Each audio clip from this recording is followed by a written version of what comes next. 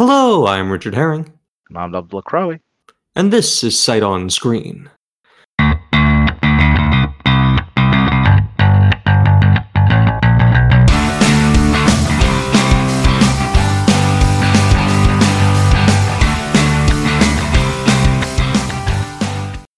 So, Yes, this week. this week is a bit different.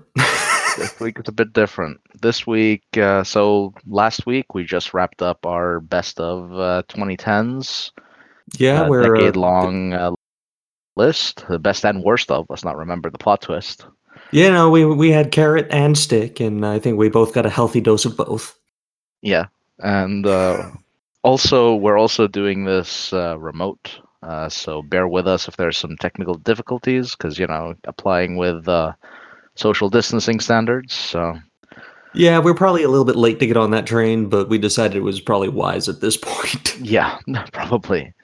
And so this week it was my turn to choose a movie, and Hmm. we have just finished the once in a century month-long 420 celebration. And Yes. I thought, what better way to celebrate the stoner holidays than to watch a stoner movie? And Not only that, but a it's lot of movies popped in my head, most of which we've probably both seen, like Big Lebowski, oh yeah. Friday, Half Baked, etc. Hmm.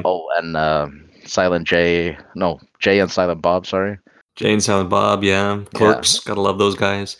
But I mean, yeah, you also mentioned this in your best of. So this was already something that we'd covered. I mean, you mentioned this with firm praise, and I hadn't seen it, so it seemed like a good opportunity. yeah. And the movie we're talking about is Inherent Vice Yes, by Paul Thomas Anderson. with Joaquin Uh, Phoenix.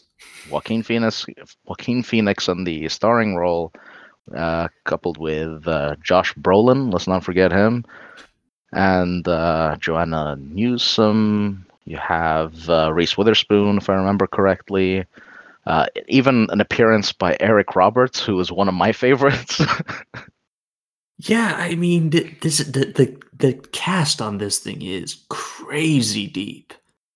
Yeah, I and mean, everyone because gets like a 5 minute section, everybody basically. gets a little bit of something. I mean, for me, it's always kind of weird to see Eric Roberts show up in anything because Hmm. he's one of those guys who just doesn't pop up that very much.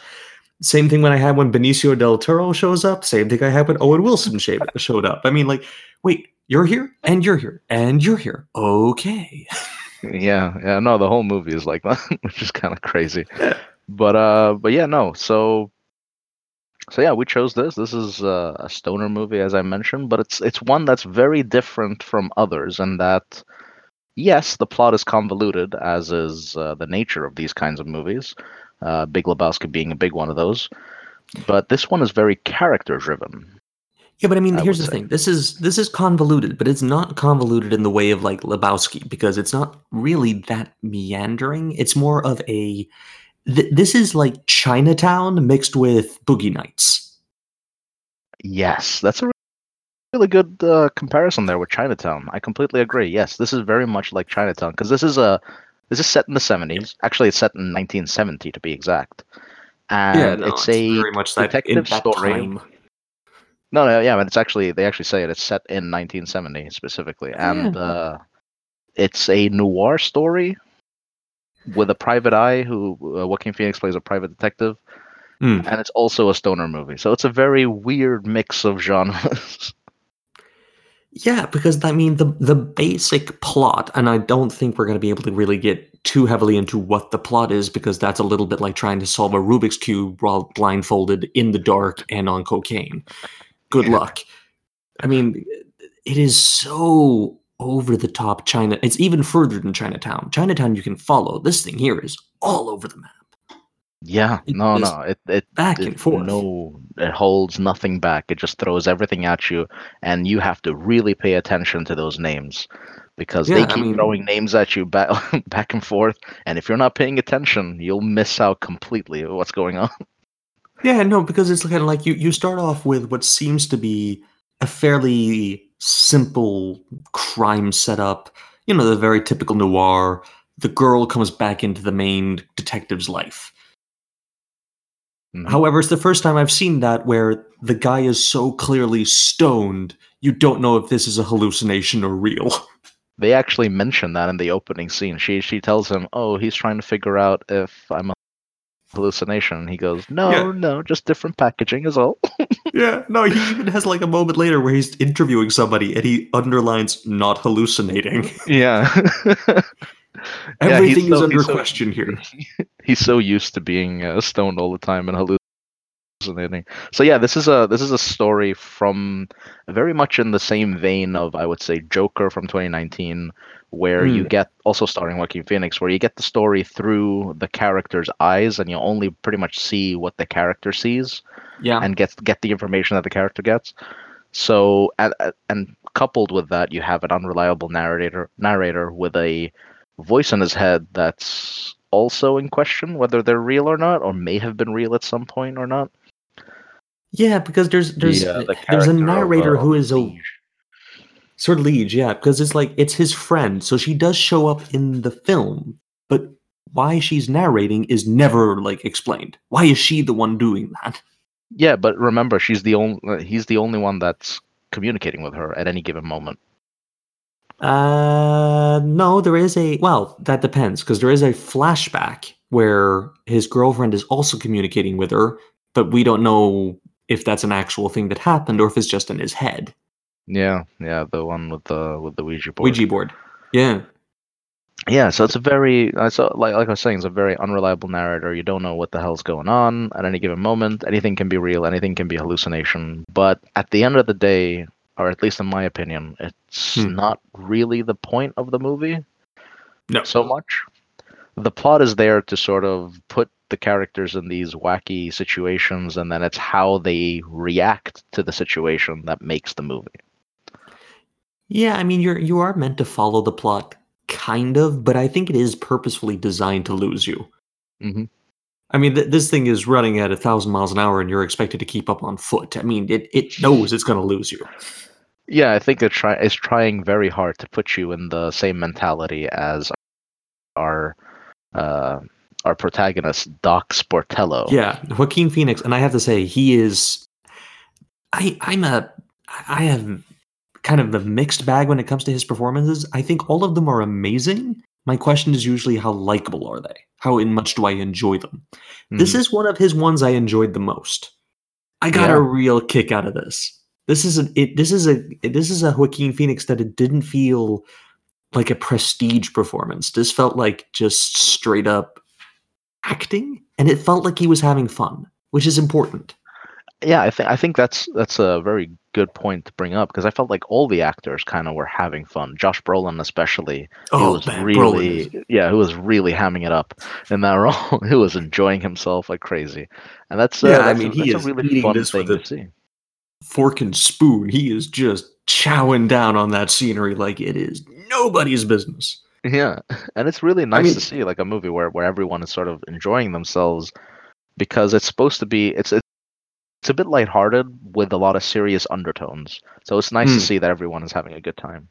Oh yeah, no, I mean this it doesn't shy away from dark territory really, but it handles everything lightly and every character is kind of their own brand of eccentric drug-fueled madness, Hmm. which kind of makes everything a lot easier to swallow. Yeah, I everyone mean, has their own quirks all the way yeah, through. I mean let's be clear. I mean there's a couple of moments in the performances here that are just so bizarre, but how many times do you get to see a clearly muscle-bound neo-Nazi in a purple fishnet top? Yes, I mean, really, it's like and the that's interrogation. yeah, it's like, wait, what? He's wearing a flower necklace. I am confused. Yeah, and it's the same necklace that he was commenting on from before. So yeah, it's really it's the whole movie is it's such an amazing romp with an Yeah. incredible eye for detail. And you know, you were mentioning Joaquin's performance. I love it so much. I completely agree with you. It is one of my favorite performances of his. Maybe second only to another Paul Thomas Anderson movie called The Master, He is which really I good don't in The know if you've seen. Master. I mean, Yeah, the only film I think I can point to and think he's done a better job in performance is You Were Never Really Here, mainly because I yeah, think that that was a thing good is a one. tour de force. Hmm. but that movie is just plain old hard to watch. This is a very enjoyable Joaquin. I mean, he's kind of He found makes this movies like wonderful line between likable and yet kind of unlikable. yeah, right. Yeah, and it's so funny. I love all the little faces he makes every now and then, and the like every time he looks up and he does a little like twitch with his lip, and then the little twitch with the eyebrows, and his eyes kind of drift back and forth. It's such a lovely performance, especially considering like the camera always zooms really close into his face. Oh yeah, Even no, in they may. yeah. I mean, this is the most his like lip scar has ever been on display. Good, yeah, good point. But I mean, here's Uh, the thing: Doc Sportello is the kind of guy I would love to have a drink with. I would never want him in my house. no, no, not at all. Especially seeing what a pigsty he lives in. Oh God, it's terrible, isn't it? And it's questionable whether he showers or not. And it's kind of up in the air. Yeah, whether his feet are. They keep talking about him cleaning his feet. I never saw it happen. Exactly. So yeah, no, the whole little nice like intricacies in his performances were amazing. One of my favorite scenes in the movie is when Hope, I believe her name is, Mm. yeah, who plays Owen Wilson's yeah, Jade. No, no, is it Jade or is it Hope? I'm pretty No, sure no, it's no. Jade is the girl he meets at the. I don't even know what to call this place. yeah, yeah, the what was it, Pussy Eaters? Yeah, that's the one. That's the one. Yeah, no, it was I love. just. Did you see the sign in the background Hmm. listing the prices? Oh Oh yeah, God, just what? that whole scene was what with the pink Yeah, furry wall and all that stuff. just The purple everything. furry wall. You're just Yeah. really left wondering, wait, what happened here? Who designed this set? I think you're talking about is it Maya Rudolph as Petunia Leeway? Is that right? She plays what's his name? Owen Wilson's wife. Oh yeah, no, Jenna Malone. Jenna Malone as Hope Yeah, yeah, Harlington. she's Hope. Yeah, yeah, Yeah, Hope. yeah, yeah. And when she gives him the picture of her Oh baby, God, yes, and I he know just picks exactly it what up you and mean. screams But the best for part like is a quick second, and then he yeah, goes yeah, back to normal. Like, oh yeah, he has yeah, this wonderful. It's like a cartoon bit. It's like something you'd imagine like Daffy Duck do. It's just like and then back. yeah, and it's And completely he normal. Like, returns to such normal, and you're just like, "Oh my god, what?" I had to stop the movie. I couldn't stop laughing. yeah, it's like these wonderful scenes thrown in there. That and like the Martin Short, the whole bit with Martin Oh, Short. That ladies and whole gentlemen, bit. when Martin Short showed up, I'm thinking to myself, "Okay, movie, what do you want to do here?" And then it really began going nuts, and I'm like, "Oh wow, It does not disappoint. this is the most fun I've seen Martin Short have on film in years." Hmm. He And is. Oh man. no, I mean he goes completely crazy, and it's the best part is sort of that's when you start seeing the Paul Thomas Anderson influences in the movie because this is Oh yeah. because I don't think we mentioned this earlier, but this is based off of a book. The story Inherent Vice based off of the book of the same name by author Thomas Pynchon. yeah, Pynchon, I believe it's pronounced, but yeah, However yeah, you pronounce Thomas it. Pynchon. Yes. And if you think the story here is nonsensical, then yeah, I've heard that the book is a bajillion times worse. Oh my, really? I would have Yeah. thought this was more. I mean, but going back to the thing you were saying about Paul Thomas Anderson, Paul Thomas Anderson's style is usually quite recognizable, Hmm. especially in when he's doing quieter movies, something like Phantom Thread. Oh Here, yeah, it's Phantom more Thread, like The Boogie Golden Nights Glove. territory. That it's very kind of like it's so much going on. Those little details are kind of lost, but it's an overarching style. But you're right. The Hmm. second we meet Short, it's kind of like, oh wait, oh here we go. Yeah, this is Hmm. more what we're looking for. This is style over substance sometimes. Yeah, and then and it's also that escalating tension that keeps going as they're driving in the car and the police Oh pulls them yeah. over, and it's that really like nice interplay between the characters as they're all losing their minds simultaneously.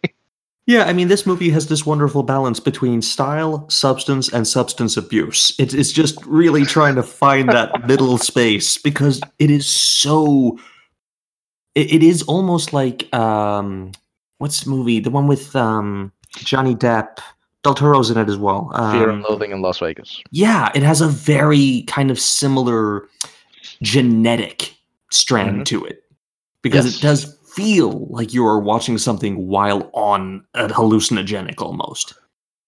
Completely agree. It's yeah, and Fear and Loathing is actually a really good analog to at least the parts of this movie that are sort of stoner based, because like we mentioned, this is sort of an amalgamation of different genres, and it does a really interesting balancing act between them. And one of the that's one of the parts of the movie is basically this is a stoner movie, so they have to have these sort of insane moments, and you see it through the eyes of these crazy hippies, basically. Completely. But one thing I will say, number one, is something we probably should have got out of the way front. I mean, this is one we both recommend, right? I certainly do. No, this is. I mean, it was one of my favorite. It's one of my favorite exactly. movies. So I from, mean, what was it? 2017. yeah, Right? watch this movie. No, 2014. 2014. Yeah, earlier. Yeah. I mean, watch this movie. If you're listening to this, stop what you're doing and watch this movie, and then come back because this deserves to be witnessed. Yeah, you kind of want to be surprised by a lot of this. Well, actually, I've always had trouble recommending this movie because even though I love this movie, it is a tough one to swallow for. I think it's a tough one to swallow for a lot of people, and I think that was also reflected in its critical reception. So a lot of people really, really loved the movie, and then a lot of people really hated it because they couldn't quite follow what was going on. I mean, I get that, but I think it is, as you said, a question of like how much is the story the point? Because if you're willing to just kind of take a leap of faith and let this mood that this film is kind of overtake you, you're good, you're fine. You don't need to worry about if you can follow the intricacies of this completely Byzantine plot. Yeah, and I mean that's how when I first saw it, that's what I did. So I had read about the controversies about it, and went in just sort of like, you know what, I'm ready to go in for the ride, and just take me there. You know what I mean? And it's only until I saw it a second and third time that I really tried to sort of understand the underlying themes and what it's actually trying to say in the story. Yeah, I mean, I tuned into that stuff pretty quick because I've watched a lot of like old noir. That's very much my genre. So the second they kind of started talking about real estate and competing groups and all the rest of it, my brain just kind of clicked on those circuits and went, "Okay, here's what we need to be looking for." Yeah, So no, the plot, and I love like 1940s and 50s noir as well. Yeah, exactly. Humphrey Bogart, let's not forget. Oh, yeah, I mean, The Big Sleep is all over this thing. Oh my god, Big Sleep, amazing. Yeah. But I mean, the one thing I will say though is that any movie ever that has the audacity and the strength to open with Josh Brolin in an afro has my heart. Yes. Oh yeah, I really want to talk about this. Let's talk about the afro scene because this starts the movie pretty much. We have the introduction of the case. We have the girlfriend comes back, etc., etc. Yeah. That's just set up. Shasta, yeah, that's just set up. Our first introduction into what kind of movie we're really dealing with is a TV commercial for a real estate development that has Josh Brolin wearing what I can only assume he stole something from, what is the name of that character from Starsky and Hutch? Yes. Huggy Bear? Huggy Bear, yeah. He looks like he beat up Huggy Bear at a back alley and stole his look.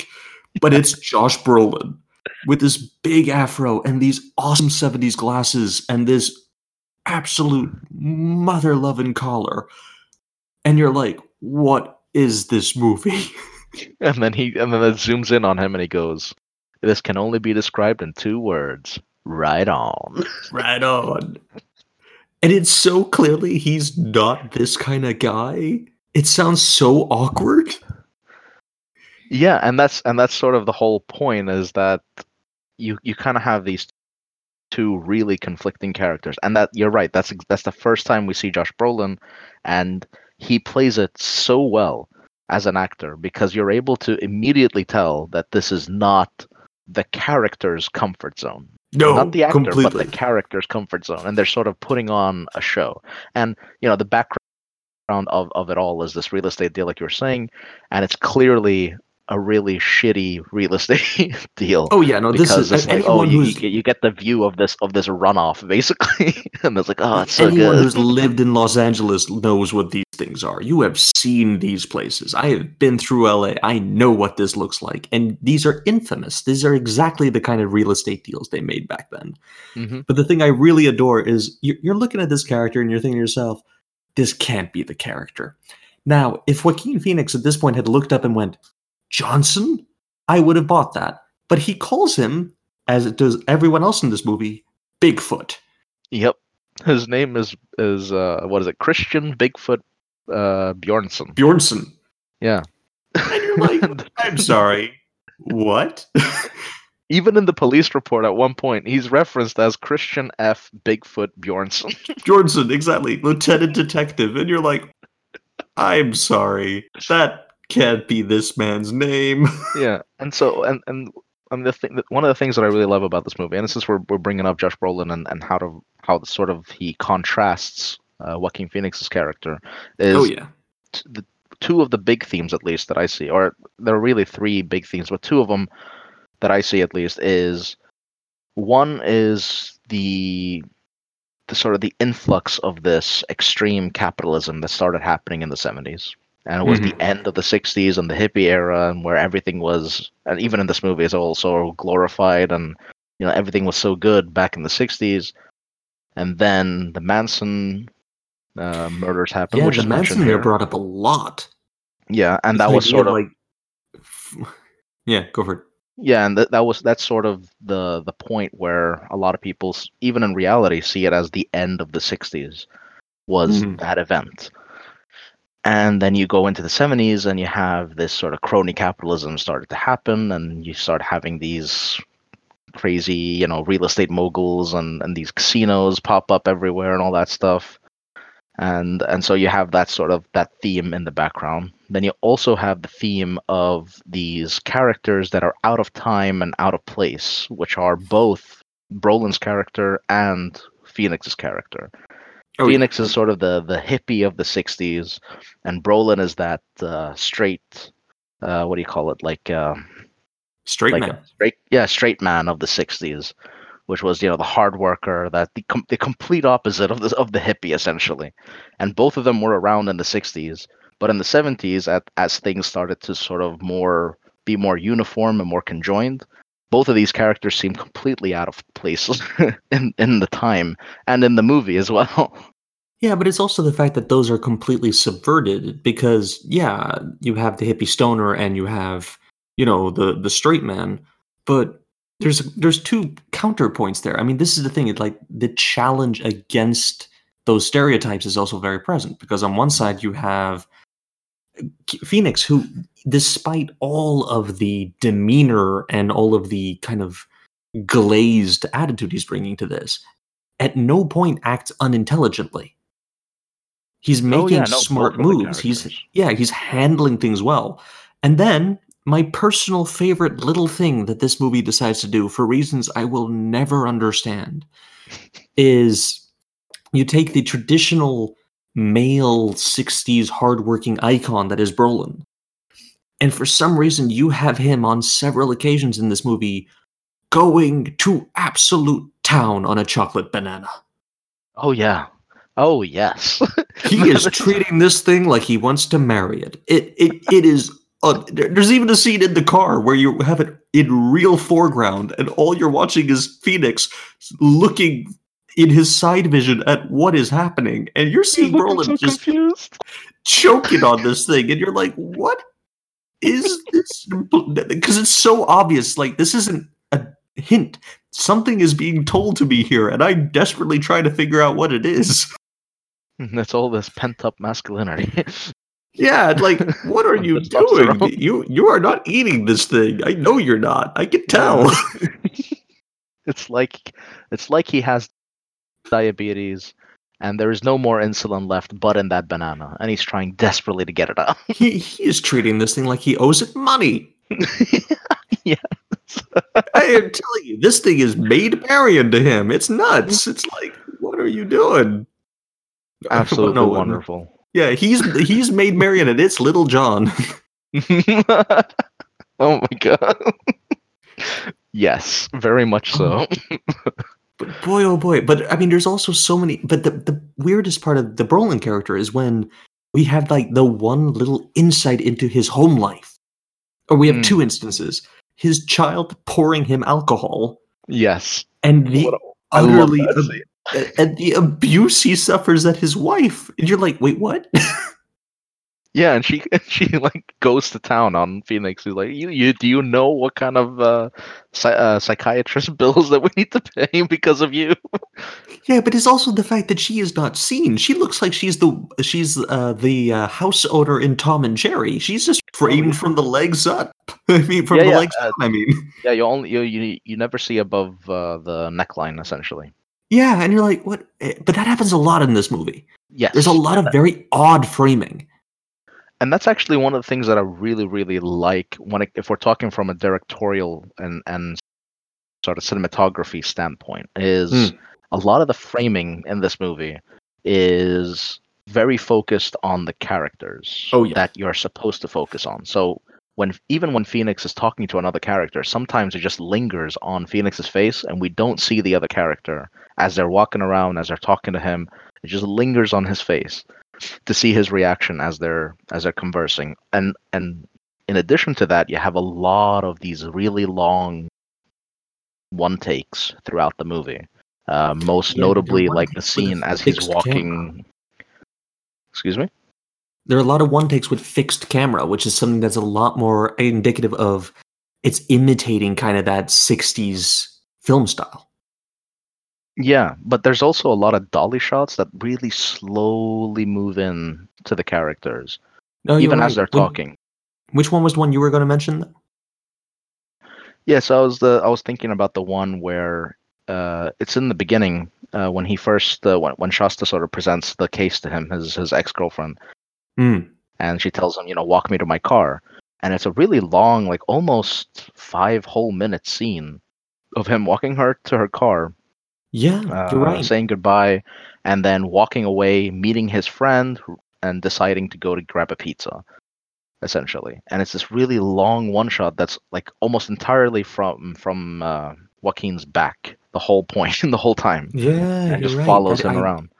It's interesting because it is kind of understated. They're not very showy one takes.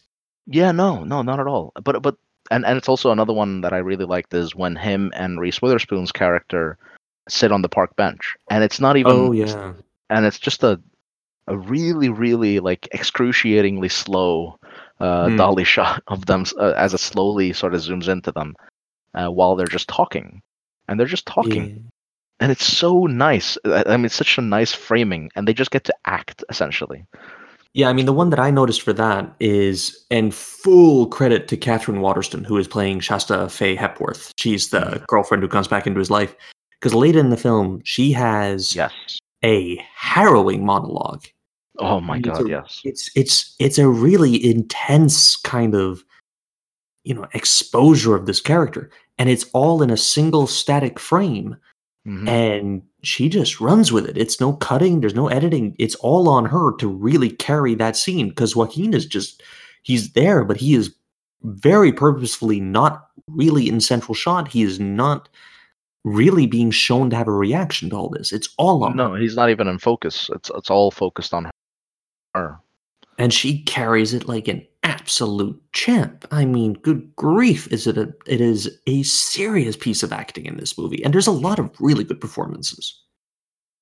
Oh yeah, no. The whole movie, I mean, from start to finish, there's not a single performance that is lacking. Everyone You're is bringing beyond their A game. Yeah, And even the yeah, B characters. even the B characters. Yeah, like I love the little what do you call her? The secretary sort of that sits outside of his office inside of a doctor's office. Oh yeah, he had like a Yeah, he has an office in the maternity ward. I don't know what this place is. something like that. I don't know. I think They it keep might be a gynecologist's office. Yeah, I think so. Yeah, I think it's a gynecologist's office. And he passes by the actual doctor goes, "Doctor," and then the doctor replies, "Yeah, doctor." They know each other as doctor. Yeah, exactly. It's like, it's. So I such a mean, my favorite one for that is simple. the FBI agents.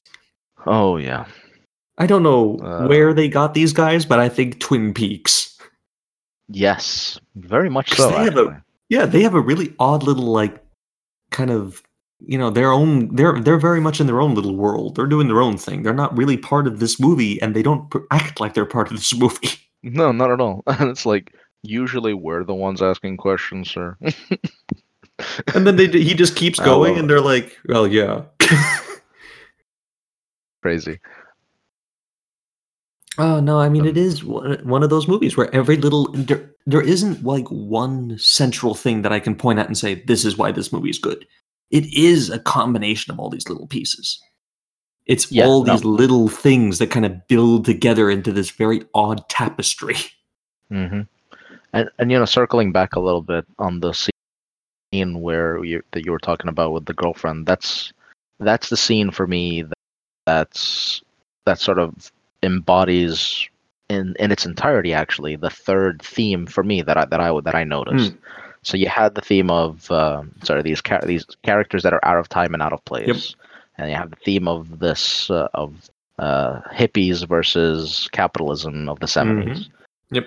And the third theme I feel is sort of almost, I would say, grieving, but also like the grieving process, but also this craving and missing someone. You know what I mean? Yeah, no, there's a lot of the characters here are missing somebody. You're right. I think that's actually kind of a common thread between all the major players here. Yeah.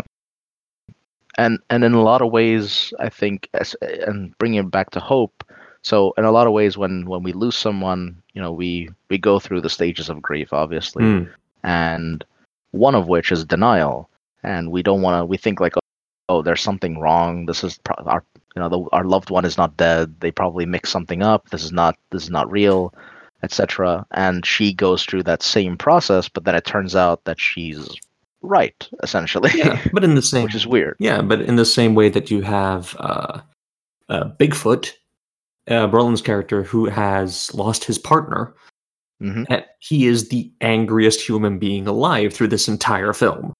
Which is another stage of grief. Yeah, anger. Exactly, he is so angry. Just he is chomping at he is literally at one point chomping at the bit almost. It's just he is just boiling with rage this entire film. Yeah, and so I think like the culmination of this theme of sort of grieving essentially Hmm. is really put to rest and sort of reaches the point of acceptance in that scene of her monologuing at the end of it. After it's she completely lets pretty much pours her heart out essentially, Yeah. and sort of they come to an understanding that yeah, it's okay that she's gone, it's okay that you're missing this person, it's okay to move on, and that's further emphasized in Sortilege when she sort of reiterates that point later on. Yeah, and I guess if we're gonna follow that theme, I would almost put Eric Roberts as kind of the MacGuffin of the movie. Michael Wolfman.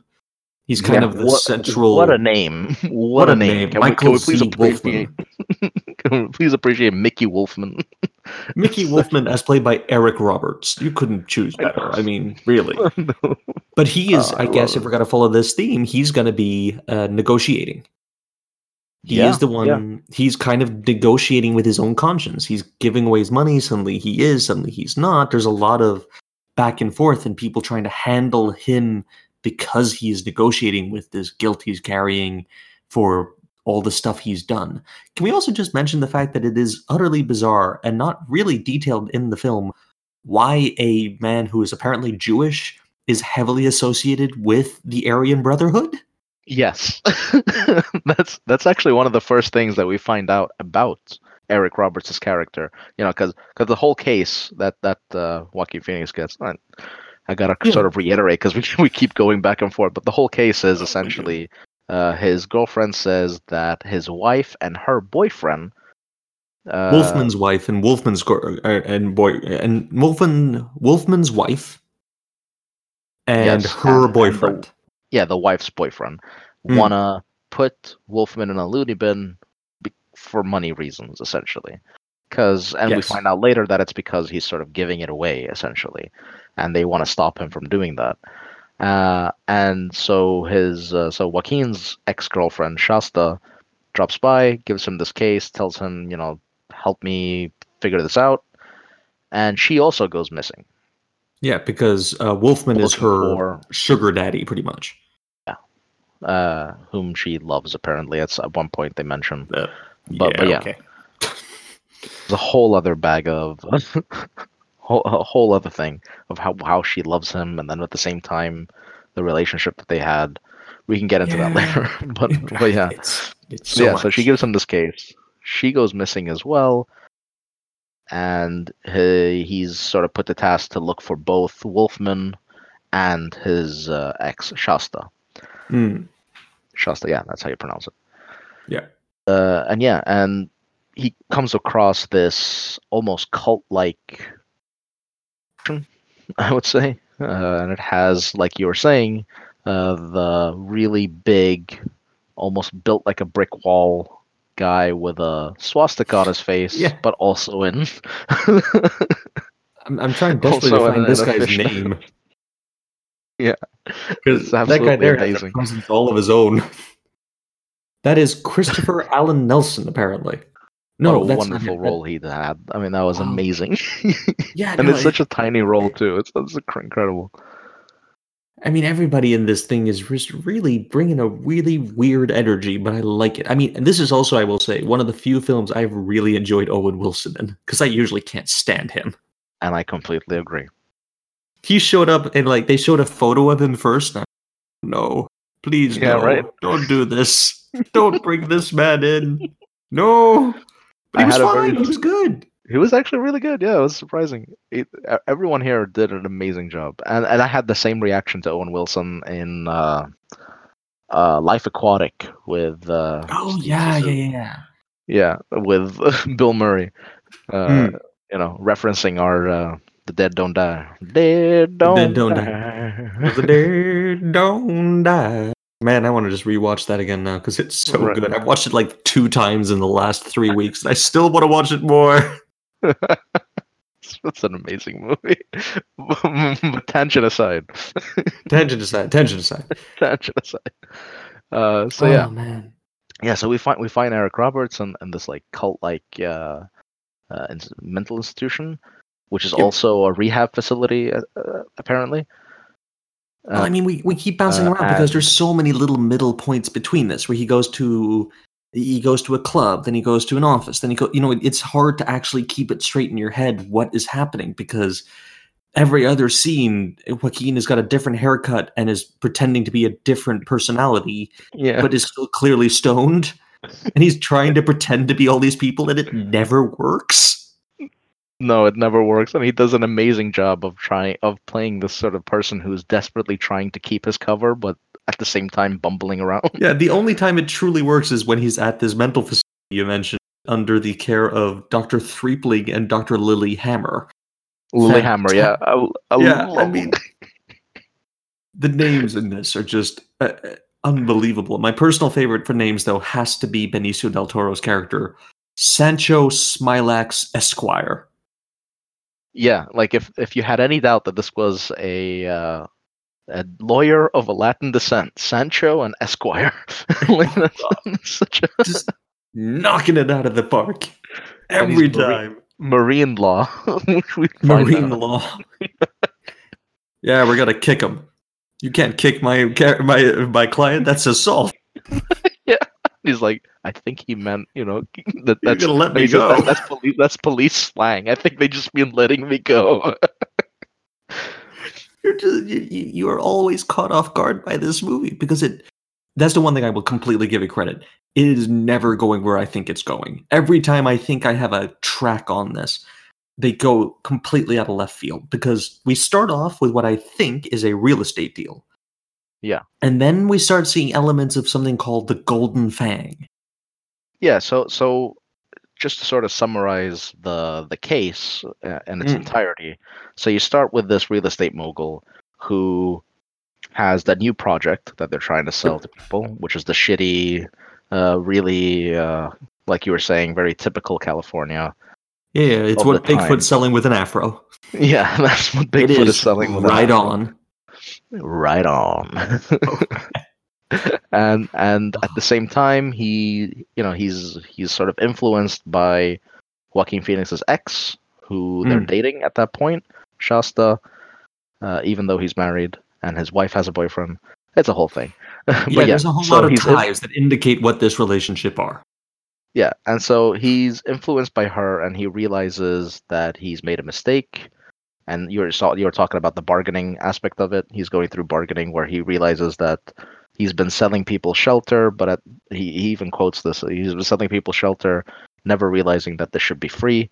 And Yes. so he goes off to this crazy place where he's sort of giving away money to people and hippies, essentially the leftover At, hippies.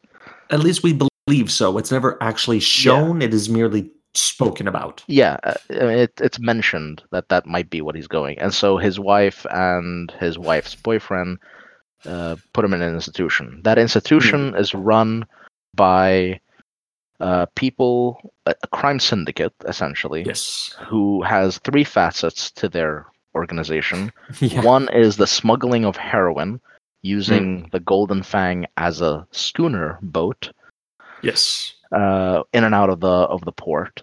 It's also a syndicate of dentists who, bringing it back to the whole capitalism thing, started the syndicate to avoid paying taxes, essentially, Yeah. and also called Golden Fang Enterprises. Very funny, Fang and dentist. Yeah. And these dentists basically, what they do is, so people go to heroin. Hope mentions that if you stay on heroin long enough, it eats up your calcium, so your It teeth rot, sucks the essentially. calcium from your body. Yeah, so your teeth rot. So they go to the dentist fix them with new teeth. And the other aspect of the syndicate is the rehab facility at slash mental facility, which is where Yes. Robert sits. A mental facility which apparently is called also Golden Fang, but in Greek. Yes, exactly. In They are Greek. very on brand, these people. Yeah. And so they get them hooked on the product. They fix them up, and then they put them through rehab, and they sort of capitalize on the whole process essentially, which is a very Yeah. sophisticated crime syndicate. I mean, well done. I mean, talk about brand management. Can we just talk about, just for a second, how utterly bizarre this mental facility is? Oh Because it yeah. is weird, isn't it? There's a lot of praying in like hooded robes, and there's a repeat. There's only like anti-commie films on repeat. Yeah. Yeah. Yeah, and it's actually even mentioned at one point that the actor in these anti-commie films used to be a commie, essentially. He used to be a commie, but then he disappeared on the Golden Fang school. On exactly on the Golden Fang schooner, disappeared for a couple of years, came back, and all of a sudden he's got a change of heart and a change of politics.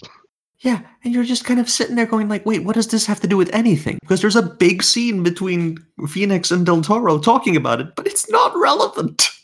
Until you reach the facility and you see that they're playing his movies, so it's all connected into this sort of conspiratorial Illuminati-esque like Yeah, what do you call it, like drug I, smuggling operation. I don't know, but I mean, this is the thing this is why the movie is so hard to follow, is because everything is connected, but not every connection is actually relevant to anything that's happening plot-wise. Yeah, and that's actually very much in line of what a detective would go through. Yeah, no, it So is. It's actually yeah, a when very good you're reflection of investigating. old noir. Yeah, because a detective goes through and investigates a crime, and everything is obviously related to the crime, but not everything is relevant to the crime. And you brought up Chinatown. Chinatown's a great example of Oh how yeah.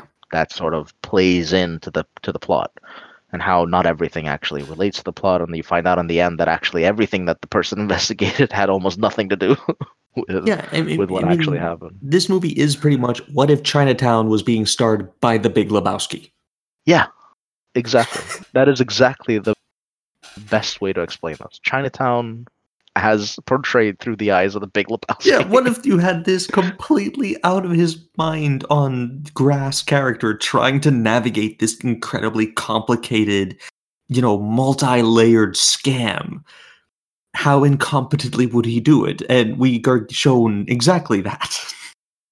Yeah, and surprisingly enough, he sort of figures things out. Bumblingly Yeah. slow, but he figures things out. I mean, the thing I will give this movie, it's the thing I didn't know going in, because this is a movie where it looks like the story is like a noir. The look is a stoner movie, kinda. It also looks like a historical 70s thing. It's a comedy. It's hidden, but it's a comedy. It's a really funny movie. You're Kind of. laughing all the way through this thing, even when it gets into the dark places because of how wacky it is. Yes, but I wouldn't say it's so like a ha-ha funny. I think the trailers, if you see the trailers now that you've seen the movie, you can probably look at the trailers. I try to avoid Mm. trailers altogether, but now that you've seen the movie, you can see it. They play it up like this is a really comedic romp, essentially, Yeah, and and I not I quite remember this that. from back in 2014. I remember seeing those trailers. Yeah, and it's not quite that ha-ha funny, wacky adventure. No, because it has a lot of these sort of really heavy underlying themes, but at the same time, the the comedy is on point here. Very much in I think like almost in the same vein of The Dead Don't Die, where the comedy is never like in your face, haha, Mm. but very much sort of the underlying tone of the movie is just so bizarre that you can't help but laugh at these bizarre situations that this character or these characters are put in.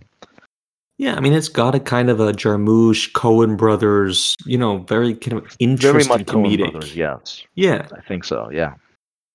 Which and is it's why I interesting think to Boogie Nights is a good sort of if you're talking about Paul Thomas Anderson, Boogie Nights is a good analog in terms of the comedy.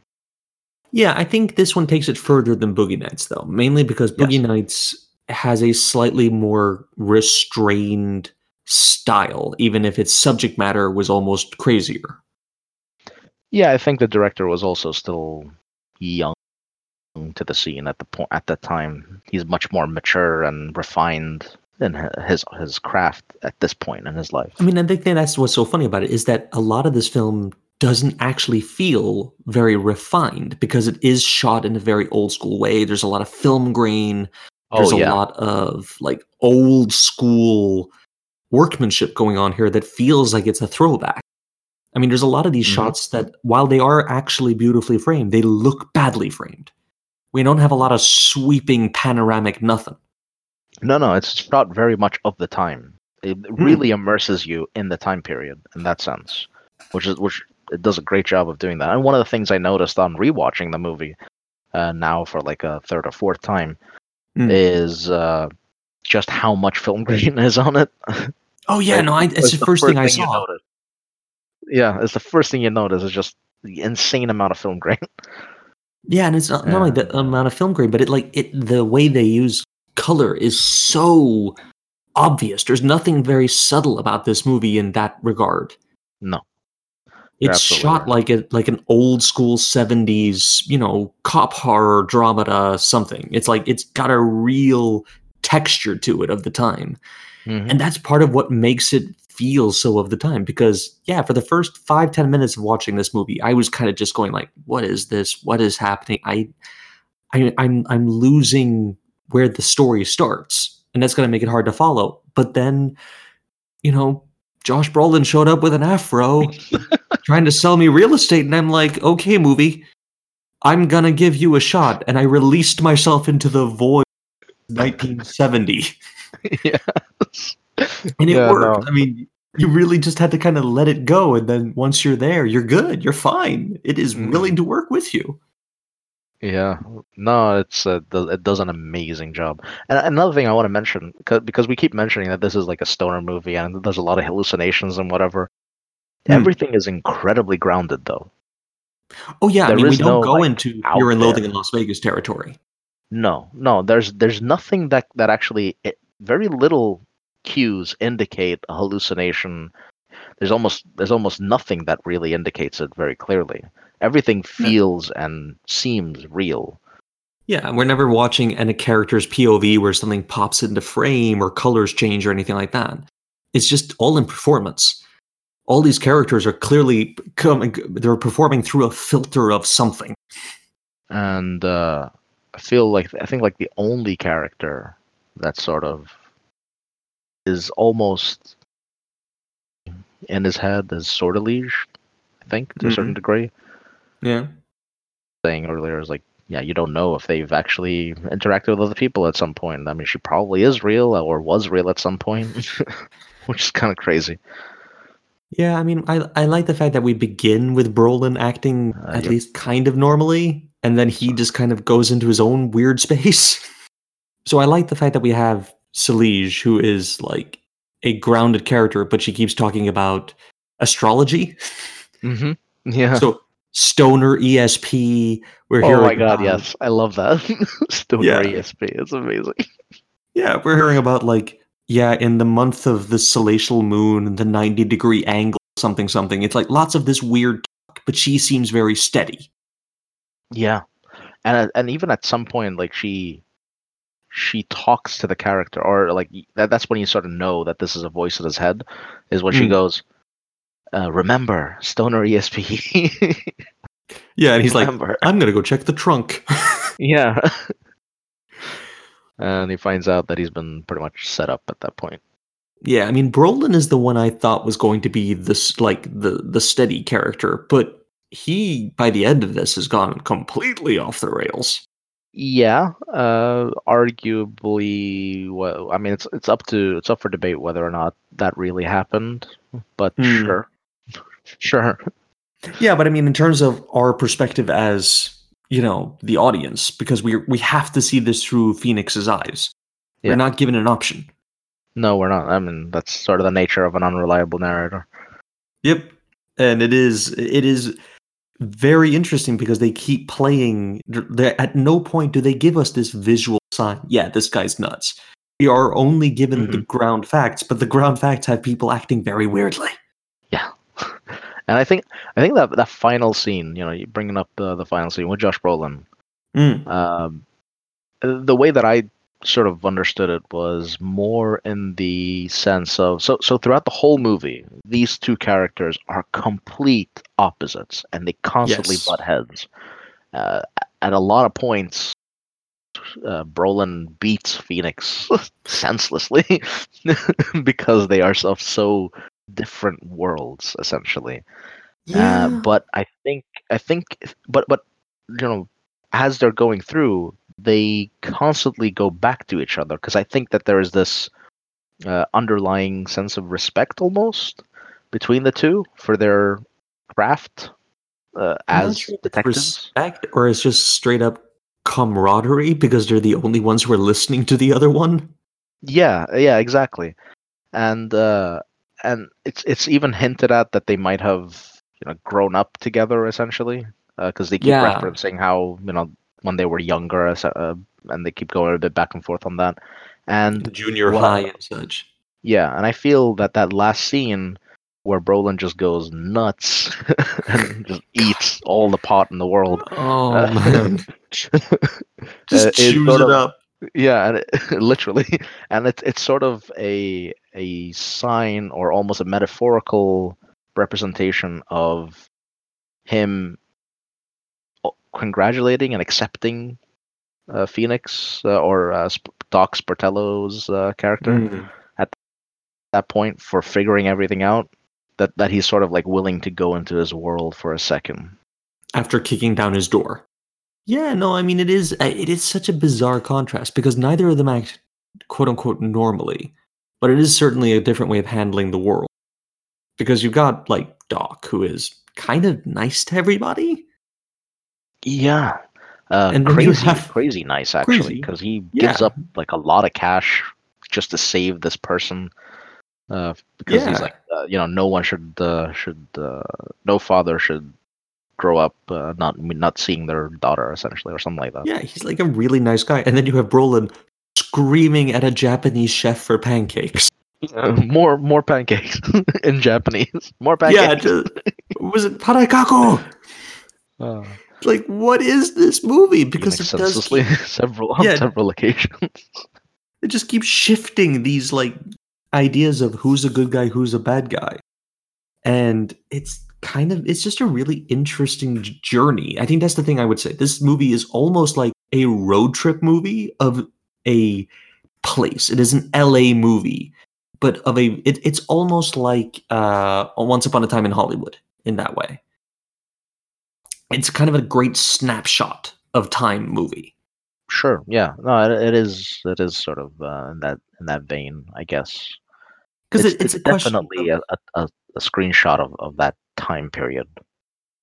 yeah, because it's a little hard to knuckle down this movie's, because it is funny, but not haha funny. It is a mystery, but the mystery isn't important. Yeah, yeah, exactly. And that was sort of the point that I was trying to put forth in the beginning, where it's very hard to pinpoint what this movie is or what it's trying to be because it sort of merges all these different uh, genres and ideas together. And from what I've read, at least, it's very much a a faithful retelling of the book, or as faithful as you can get in a movie, Hmm. but also leaves a lot of crazier things out. So the book goes even more bizarre than this story, apparently. What? Yeah, How? I don't know. Ask the writer. Oh man, I might need to look this thing up. This sounds completely insane. If this is the mild version, what on earth is the book? Yeah, I mean, ever since I saw this movie, I've been interested in reading the book, but I've also been afraid because I don't want to taint my love of the movie. Because oftentimes when you read the book, it's usually very different and almost always better than the movie or whatever other medium. So Yeah, I've no, kind of that's been true. afraid. I've been afraid to read it. But yeah, you should definitely check it out if you're interested in the movie. Well, I mean, I do like old kind of noir books, so it's certainly something I could consider checking out. But I mean, I was surprised by this movie. This was a movie I wasn't sure I was going to get on board with. You were a bit cautious in recommending it to me, I remember. Mm-hmm. Because I mean, you understand why, I hope, because it's a very hard movie to recommend in the sense that, especially when you say that you're a very story-driven kind of person, that you love a Mm, plot to be coherent and to be uh, at least comprehensible. some comprehensible, yeah. And this movie sort of edges or goes really like it's constantly on the edge of that line where it's nonsensical, but at the same time very redeeming in its characters and the way that they're portrayed, and the art of filmmaking in this movie is very much center screen. Yeah, no, I said I mean, like, kind of. It took a good 5 minutes of watching before I was kind of willing to. I think it took a little bit to tell me what headspace it needed. I think that's the easiest way to put it.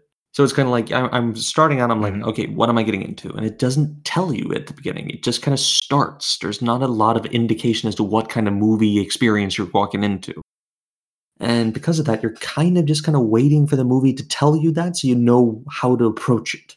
Yeah, no, you're absolutely right. It's you're thrust into this world, and you're sort of expected to navigate it as well, if not better Yeah, I mean, you than got a our good, solid protagonist, cold Doc. open before you even get it, and that makes it kind of a Hmm. different experience than a lot of movies I've seen, especially these noir movies. They're usually trying to give the audience enough breadcrumbs. And I think that's a lot of reason. I mean, I think that's the reason why a lot of noir movies has Mm. that Yep.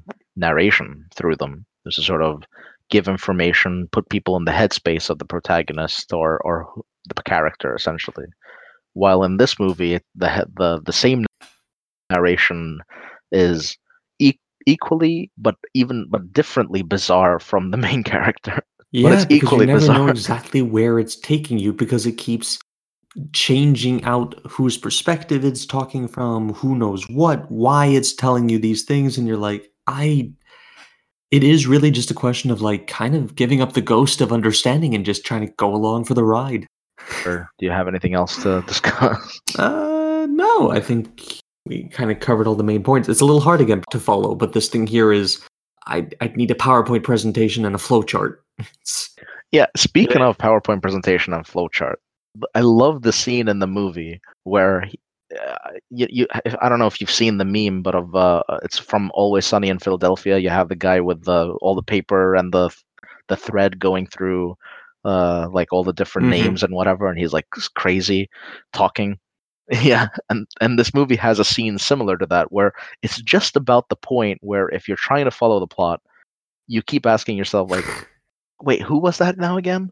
And the character just draws up this major timeline of names on the on like a board, and just talks about how everyone is connected and not connected, and just draws this like crazy thing.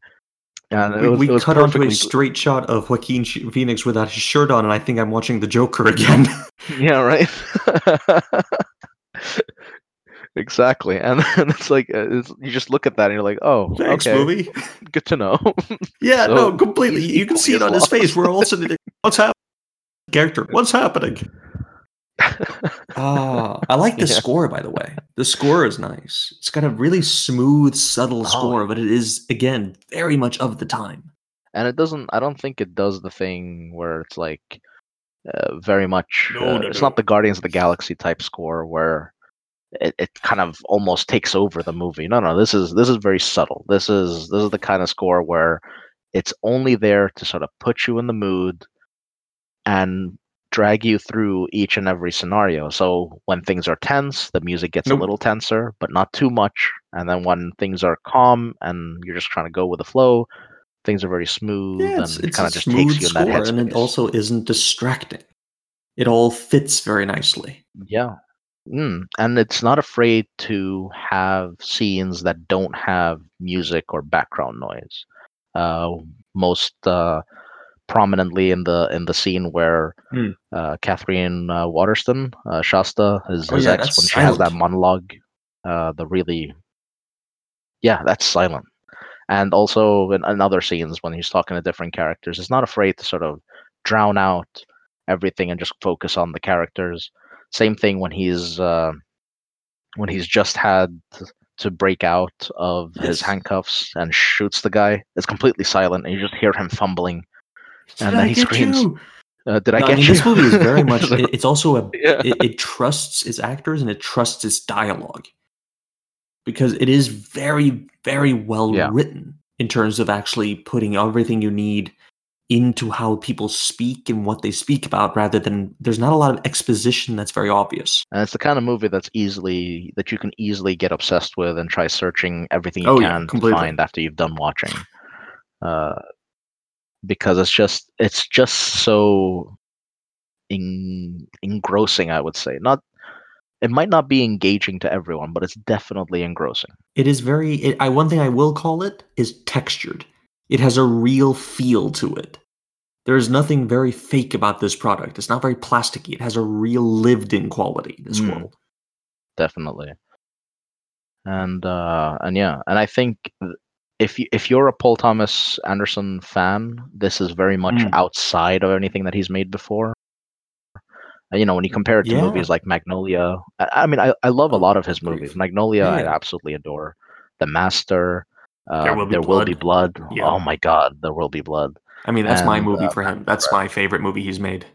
It's it's got one of the best performances by one of the best actors ever. So Yeah, exactly. I mean, yeah, it knocks it so far out of the park. This is a very, again, it's not prestigious. This is kind of down to earth, but yet wacky, which is kind of odd for a director like Anderson. yeah, it's kind of the kind of movie that you would expect, and it's like how can I explain this? It's almost like an indie movie, but it's done on a Yeah, budget. You know what I mean? Like it's done on a big budget. Speaking it's of budget, from. Yeah, go for it. I think it says here it had estimated of 20 million, and it only made back cumulatively worldwide 14.7. So it didn't make back its Ouch. budget. It's not entirely surprising. It is not the kind of movie that usually. It's the kind of movie that you're doing for accolade rather than money. Yeah, Because it isn't prestigious, it isn't an Oscar thing. It's kind of an odd middle ground. even though I think that the actors involved, a lot of whom deserved a lot of praise for their work here. Oh Uh, yeah, definitely. yeah, I mean, it's some of these performances. I mean, especially Brolin and Phoenix, but also some of these other performances, like you mentioned. The monologue with Catherine Waterston. You Mm. have the internal monologues that Joaquin has through Sortilege, who's played by Joanna Newsom. You have you have a really good performance by Owen Wilson, which is not normal. You know what I mean? And I Same must with say, Short. yeah, Short does an amazing job. But I must say, one of my standouts, and I just loved the way that she spoke her lines mainly, is Jade, played by Hong Shao, I believe is how you pronounce it. Sorry if I Yeah, no, butchered that. Hong Shao. No, she really knocked it out of the park. I was kind of surprised because I didn't recognize her from anything. I'm Me looking at what neither. she's been in. Yeah, I don't think she's been in a lot of things. Let's see. She's in Downsizing, which I never finished because I almost fell asleep, I think. Yeah, I haven't seen it either. She's in Good Luck Charlie. She's in a lot of Yeah. series. She's not so much in Yeah, movies. no, Inherent Vice, TV actor. yeah, Inherent Vice No, seems she to knocked it out be. of the park. I was kind of like she must be a big name I just don't recognize. She does a really good job. Yeah, it was definitely the role that I was, what do you call MVP? it, like most Yeah. blown away by. Yeah, because of having absolutely no recognition for me personally. Like I didn't know this person. Yep. All the other actors, most of which are incredibly well known. It's a huge list of these big name actors, and Yeah. she came out of nowhere for me at least. So I was really interested in seeing what else she's been in, and then apparently not a lot. Apparently she's in the Watchmen TV series, the new one by HBO. Still need to watch that. Yeah, I mean I haven't seen that either. I heard that it's Yeah. supposed to be like a one season, one off kind of limited series. So that's my Oh. kind of show. So so Yeah, I'm actually interested. that's a relief. Yeah, I don't like TV shows that go on for too long. No. But I mean, but my personal MVP was my personal MVP wasn't actually Joaquin Phoenix. It was Joaquin Phoenix scream when shown the yes, picture of a drug yeah, baby. Because that I swear to God, that moment was the most unexpected thing that happened in this film. Was just it just came out of left field like a train. Just like, wait, what happened? I broke laughing. it's That or perhaps the chocolate banana. the chocolate. Yeah, it's hard to pick, but I have to agree with you. Yeah, my favorite scene in the movie is him screaming at that picture. That's the best scene. It's so great. It's the kind of scene. It's the kind Oh of scene that I no. would make a GIF of and just watch on repeat because it's just so good. Oh yeah. I mean, this is right up there with my favorite GIF of all time, which is Wilfred Brimley on Yeah. Hard target, if I'm not mistaken. Hard Target, man. That hit Wilfred Brimley riding away from that is one of my favorite things in the world. Old man Brimley. Bless his little heart. Oh yeah. All right, Final so verdict. I think we're at the point where, yeah, final verdict. You know what? I can't give it a 10, but I will absolutely give it a 9. Yeah. I really enjoyed it. Yeah, I'm gonna have to agree with you. I want to give this movie a 10, but it's just bizarre enough to where it can't really be considered sort of an essential or a pinnacle of its genre because it's just No. too quirky for that. But definitely a 9 with a huge recommendation for people who are into this sort of thing. Now that you've heard us talk about it, and hopefully you sort of saw it beforehand, but because we've spoiled a lot. But but Oh yeah, so much. but yeah, definitely if you're into this sort of movies, do yourself a favor, watch it. It's an incredible it's an incredible journey, I would say. Yep. No, I mean, I completely agree. It's one of those things where if you can get on the wavelength and you can kind of ride that movie, it'll take you places. Mm.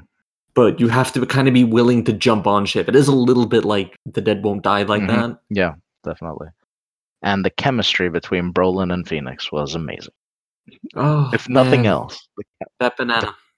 the banana and Phoenix's reaction to the banana. Oh god, that look. I felt for him because I was thinking the exact same. Brolin, are you all right, Oh my buddy? god, yeah.